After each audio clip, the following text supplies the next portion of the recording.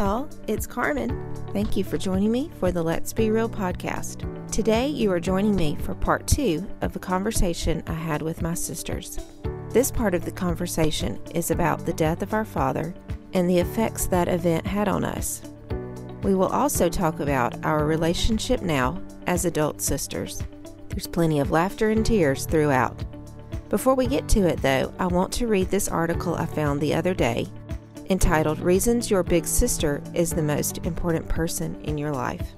This article expresses how I feel about these 3 wonderful women. It says, your big sister is your best friend, your biggest protector, and your greatest critic. At the same time, while she can bring you to tears or drive you mad once in a while, she is still your best and unconditional friend no matter what. I hope you will enjoy this real conversation. So January of 1994 was probably, I don't know what we would call it, a time that was maybe a turning point for all of us, or our world changed or whatever. So that's number 6. Let's paint the picture of where each of us were in 1994, January of 1994, like what our age was and kind of what stage of life we were in. So Christy, if you want to start. Okay, sure. So I was 19 years old. I was a sophomore at Berry College in Rome, Georgia. And the January 10th, the day our dad died, was actually the first day of the spring semester of my sophomore year of college. Okay. Kara? So I was 17 in my senior year of high school, so still living at home. And Kendra? I was 15 and in 10th grade in high school. And I was 14 in 8th grade, so middle schooler. A day that changed our lives, I think maybe for me, that was a day where I can kind of mark things in my life happening either before that day or after that day. A man who I thought was larger than life was suddenly very sick and gone within hours. So, what impact did the death of our father have on you personally and us as a sibling group? Nobody wants to go first. Well, I'll start. I think for me, just as a 14-year-old, that propelled my emotional maturity. It was a rapid thing for me. The small things, the teen drama didn't really make much sense to me after that, or I was able to think things weren't as big as what other kids, my friends, thought may have been a big deal because of experiencing that, friend issues and boyfriend, girlfriend stuff, school things. They really didn't matter much to me after that. And I had a different perspective and my priorities kind of changed a little bit after that day. So that's kind of how it personally affected me right there in the moment, I guess. Yeah, I was kind of thinking along the same lines. I graduated and went off to college and left home.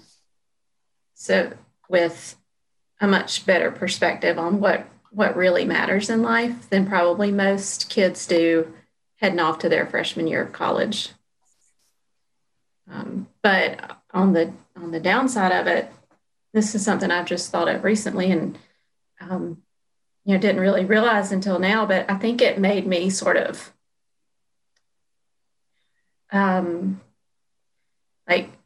be careful of, what I was willing to care about and not get too invested in too many people because of being afraid of losing them. Yeah. I kind of feel like I lost like a sense of security. Something about just having a father in the house was a even like when he would go off on those trips and stuff with the mission trips, I would just be so scared. And it's like, as long as he was there, I didn't ever think anything was going to happen to us, And then I just felt like it's just kind of a sense of security was lost too. And then I remember kind of the same thing. I even now like would just try to avoid any kind of emotional, like I don't do well with emotional things like that. Even now, I think losing somebody at a young age, and it's hard to process and know what to be around people like death. I still feel like it's still, so personal and so open. Even after all this time, it's still those feelings come back as like, I feel like I'm a 15-year-old again, not really knowing how to process it, what to say, what to do. And I feel like I kind of rebelled to some extent afterwards, like, because it was kind of like he was the authority figure too for us. And like with that going, I feel like I just kind of rebelled and, did things I shouldn't have done or, wouldn't have done. It's still, and then I almost like compartmentalize everything too. Like I just don't dwell on it or I just try to compartmentalize it and not, I remember feeling like, I was the oldest sibling still left at home. So I felt like a big responsibility was on me to kind of pick up some of the slack. So I remember like cutting the grass or doing other things like that to feel like I needed to make up for some of the things that he had always done that he wasn't there to do, so that it didn't all fall on Mama to have to handle all of that by herself. Yeah. And looking back, I don't know why. I mean, it never occurred to me not to go back to school that semester, but now looking back, I'm like, what was I thinking? I should have taken that semester off and I should have been home, so there's guilt there sometimes for not being there for everybody else, but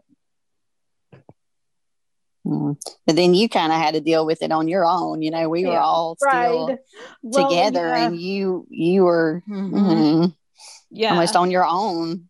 Yeah, there was some of that too, but then also it was like it almost wasn't real either, because I wasn't there, so I wasn't there every day, to see that Daddy's not coming home. It was, so I could almost at times pretend like nothing had happened, so I think that made it more difficult too to grieve and get that closure. So it's funny that all four of us experienced the same tragedy, but yet we've all taken a different view on it and looked at it in a different way or had a different perspective on it. All sad all the way around, like on all the questions of why is this and what was this for? And, why hasn't Mama found someone else? Why is she, after 27 years, still been the widow that she was on January 11th of 1994? Why? I think those questions kind of run through my head sometimes too. And, these 10 grandchildren that haven't gotten to experience, him telling a joke or having a nickname for him or something like that. The horsey rides around the floor like he always did with us, with all four of us piled on his back. And then you see parts of him in our children too. Oh Lord, yes. Good, the bad, and the ugly. And Mama always says that we chose husbands who have some kind of similarity to Daddy, some kind of quality or characteristic that he had too. So I don't know. Yeah, it was impactful, and I don't know. I think our next question, we'll talk about that. But I think that we would not be the people that we are today if that not had happened. And the whole thing of, God turns out good out of any situation.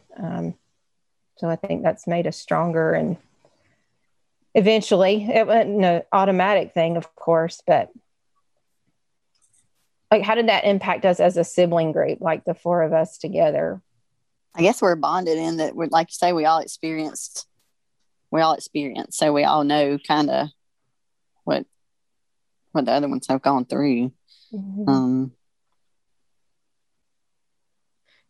I think we're probably closer to Mama now as adults than maybe we would have been if we knew she had him there with her all the time. Mm-hmm. And we probably wouldn't be as likely to check up on her or help her out with things or do that, all of that.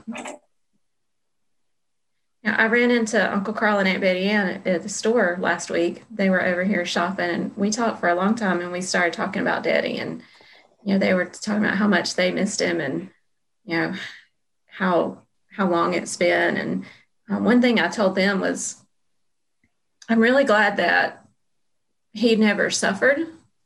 We're at the age now where our parents and our in-laws are getting older, and it's not easy to watch them go downhill. Mm-hmm. So at least I can be glad that we never had to watch him, get to where he couldn't do the things he wanted to do, because, he was always doing something.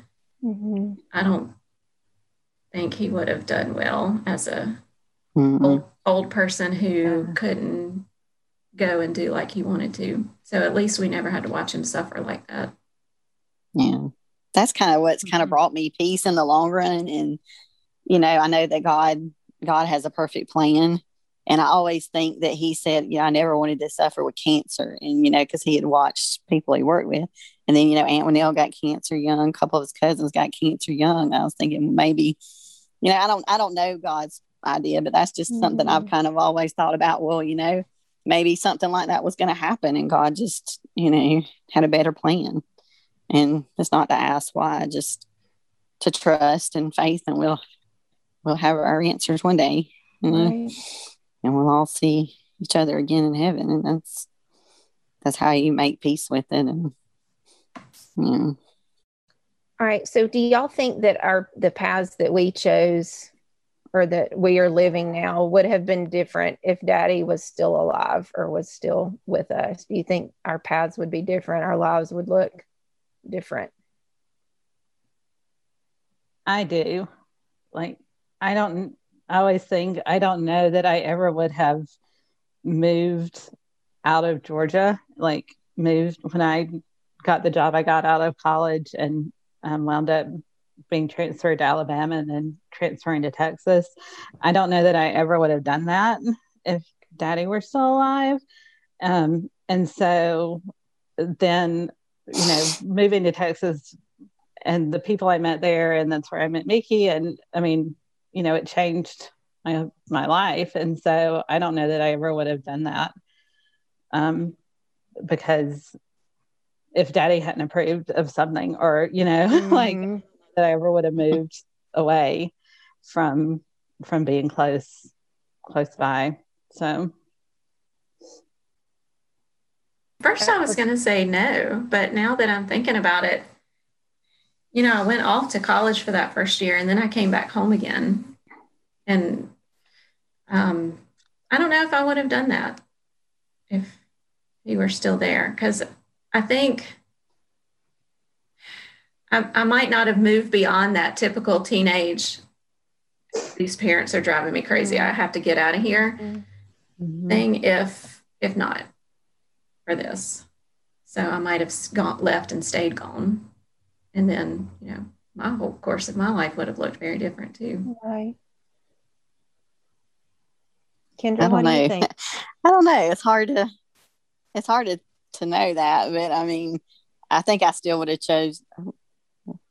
I think I still would have chose to be a nurse, because that's what I always wanted to be, even before that. But actually, after he died, I went through a period of where I couldn't even go in a hospital. I couldn't I couldn't even watch a show on TV that I thought that something was going to happen to somebody and they were going to have to come give to my bad news. Like, so, but now even like, it makes me, I guess it makes me more sensitive to it, that I need to do, if I've got somebody that's maybe not doing well, I need to do everything I can to help that patient. Like if I need to, you know, get them moved to another place, another floor, just, I need to do everything I can, because I feel like I know what that's like more than some, I don't know. I just feel like I have more of a grasp of, okay, this is serious. Let's do everything we can do.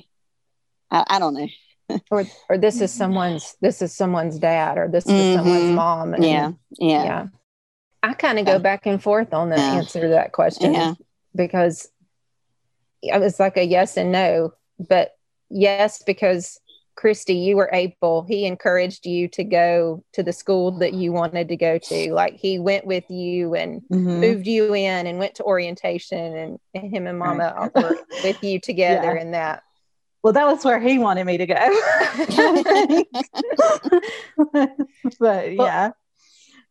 But yeah, being a part of that.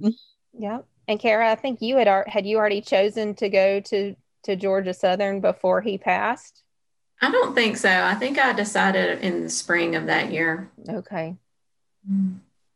So I think he was going to allow us the freedom to go and follow our dreams. But also, like Christy said, if he didn't approve of something, I probably would have been less likely to do that thing, you know, and maybe stick closer to home, or, you know, do something totally different than how my life has turned out. But Mama continued that pattern with us. She allowed us to follow our dreams and to go, and she didn't want to hold us back and or worry ourselves or concern ourselves with her well-being.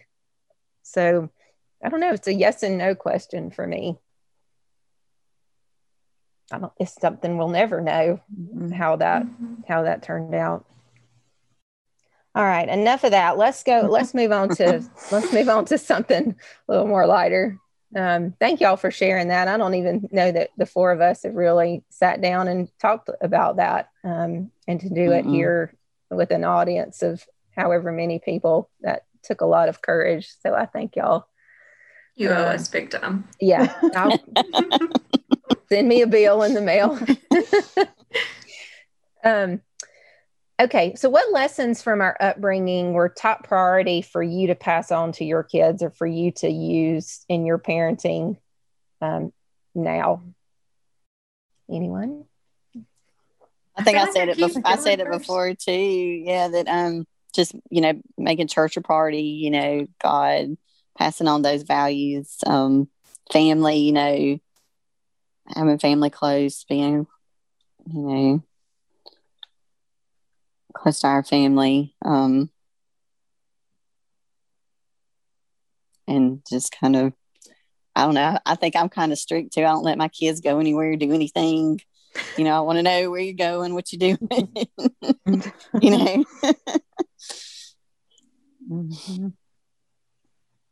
I think what you were talking about a few minutes ago, the way they let us pursue whatever we decided we wanted to pursue, you know, it's cliche, but that old saying about, you know, what you're supposed to give your kids is roots and wings. And I think that they did a good job of that. And that's what I want to try to do for my kids too, is make sure they know who they are and where they've come from, but that they also can try things, mess up, try again, follow their own path. Yeah. Christy, what about you? I mean, I think what y'all said, and then just having a work ethic, you know, and then serving other people too, you know, using whatever gifts you have to help other people. I think that's really important and hard Yeah. to try to teach your kids. They're not the center of the universe. Right. Yeah. Yeah. That's a hard one. This is so not even on the thing, but like, how do you see your kids and how they interact with their siblings? How do you see that? Is that kind of a reflection of how we interacted with each other growing up, or do you see some differences? I know you'll have boys and girls, and we were all girls, so there's some differences there, but do you like just sit and watch them interact and then laugh thinking, well, that reminds me a lot of how we were? There may or may not have been some chasing each other around the house with sharp objects around here in the past. Everything comes back around to bite you in the butt. Yeah. That's what I think, because I listened to two of mine fuss and I think, oh my goodness, this is me and Carmen. Except they're a boy and a girl. But they're still 2 years apart and they're kind of close in age. And just I was like, oh my goodness. I'm getting payback. Yeah. But then hopefully they'll grow up to get along. So, they'll grow out of it. Yeah, I see Kendall like thinking that she kind of knows everything, especially like related to school and stuff, because she's been there, and so she's trying to tell Gibson how stuff is, and yeah, I'm like, yeah.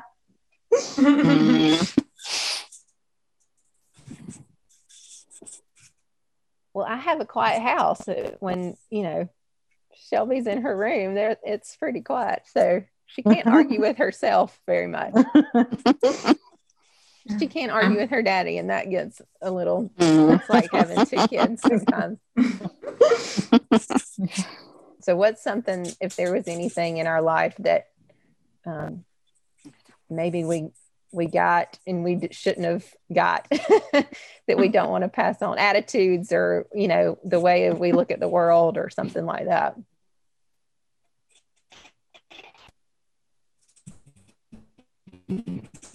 Yeah, I don't really know the best way to say it, but I'm glad that my children have more opportunity to interact with more diverse people than what we had growing up. And part of that was, we went to the same school for our entire lives. We went to the same church for our entire lives. We knew the same people, but so that's one thing that I'm glad that, like, I don't want to pass on that idea that, these are the people that we want to be around. Right. We just want to be around people that look like us and think like us and act like us, that, I feel like we spent a lot of our childhood and teenage years just in front of the TV. And that may be me, not remembering very well, but I've always tried to put more of a limit on TV time than we had when we were younger. Or just the quality of TV that is being watched too. Because I can remember sitting watching Dallas on a Friday night, and I'm 7, 8, 9 years old. It's so not appropriate. Oh, we had to bust out of Wednesday night church and fly home to make it for what was the Wednesday night? Dynasty. I mean, if that doesn't say righteous living. Yeah. Or the soap operas that we sat in front of and watched every summer. From recorded on the VCR from 12:30 to 4, right? We were in front of the TV. And those are some things, what did we learn from those that probably wasn't very godly or very biblical? Probably do a whole nother podcast on that. Yeah. I've had to reteach my brain a little bit that, I don't need to, my life doesn't need to look like what it looked like on a soap opera or what it looked like in a book or this or that, so those are things I don't want to pass on to Shelby, that you have to strive for the life that you see someone else having, because a lot of times it's not as it seems, or comparing yourself to this person or that person, it's like a mind trap. If you're not careful, you're always discontent and discouraged and just not happy, and I don't want that to be a part of who she is or her life. Anything else on that one? All right, last question. How do we relate now as adult siblings, and how can we be intentional about keeping our bond strong in the future? I think that's definitely something that I could improve on, is just more frequent contact and communication with y'all, because it's so easy to be busy, and all of a sudden months have passed and we haven't talked to each other or seen each other. And it's not because we don't want to, but it takes some extra effort. Yep.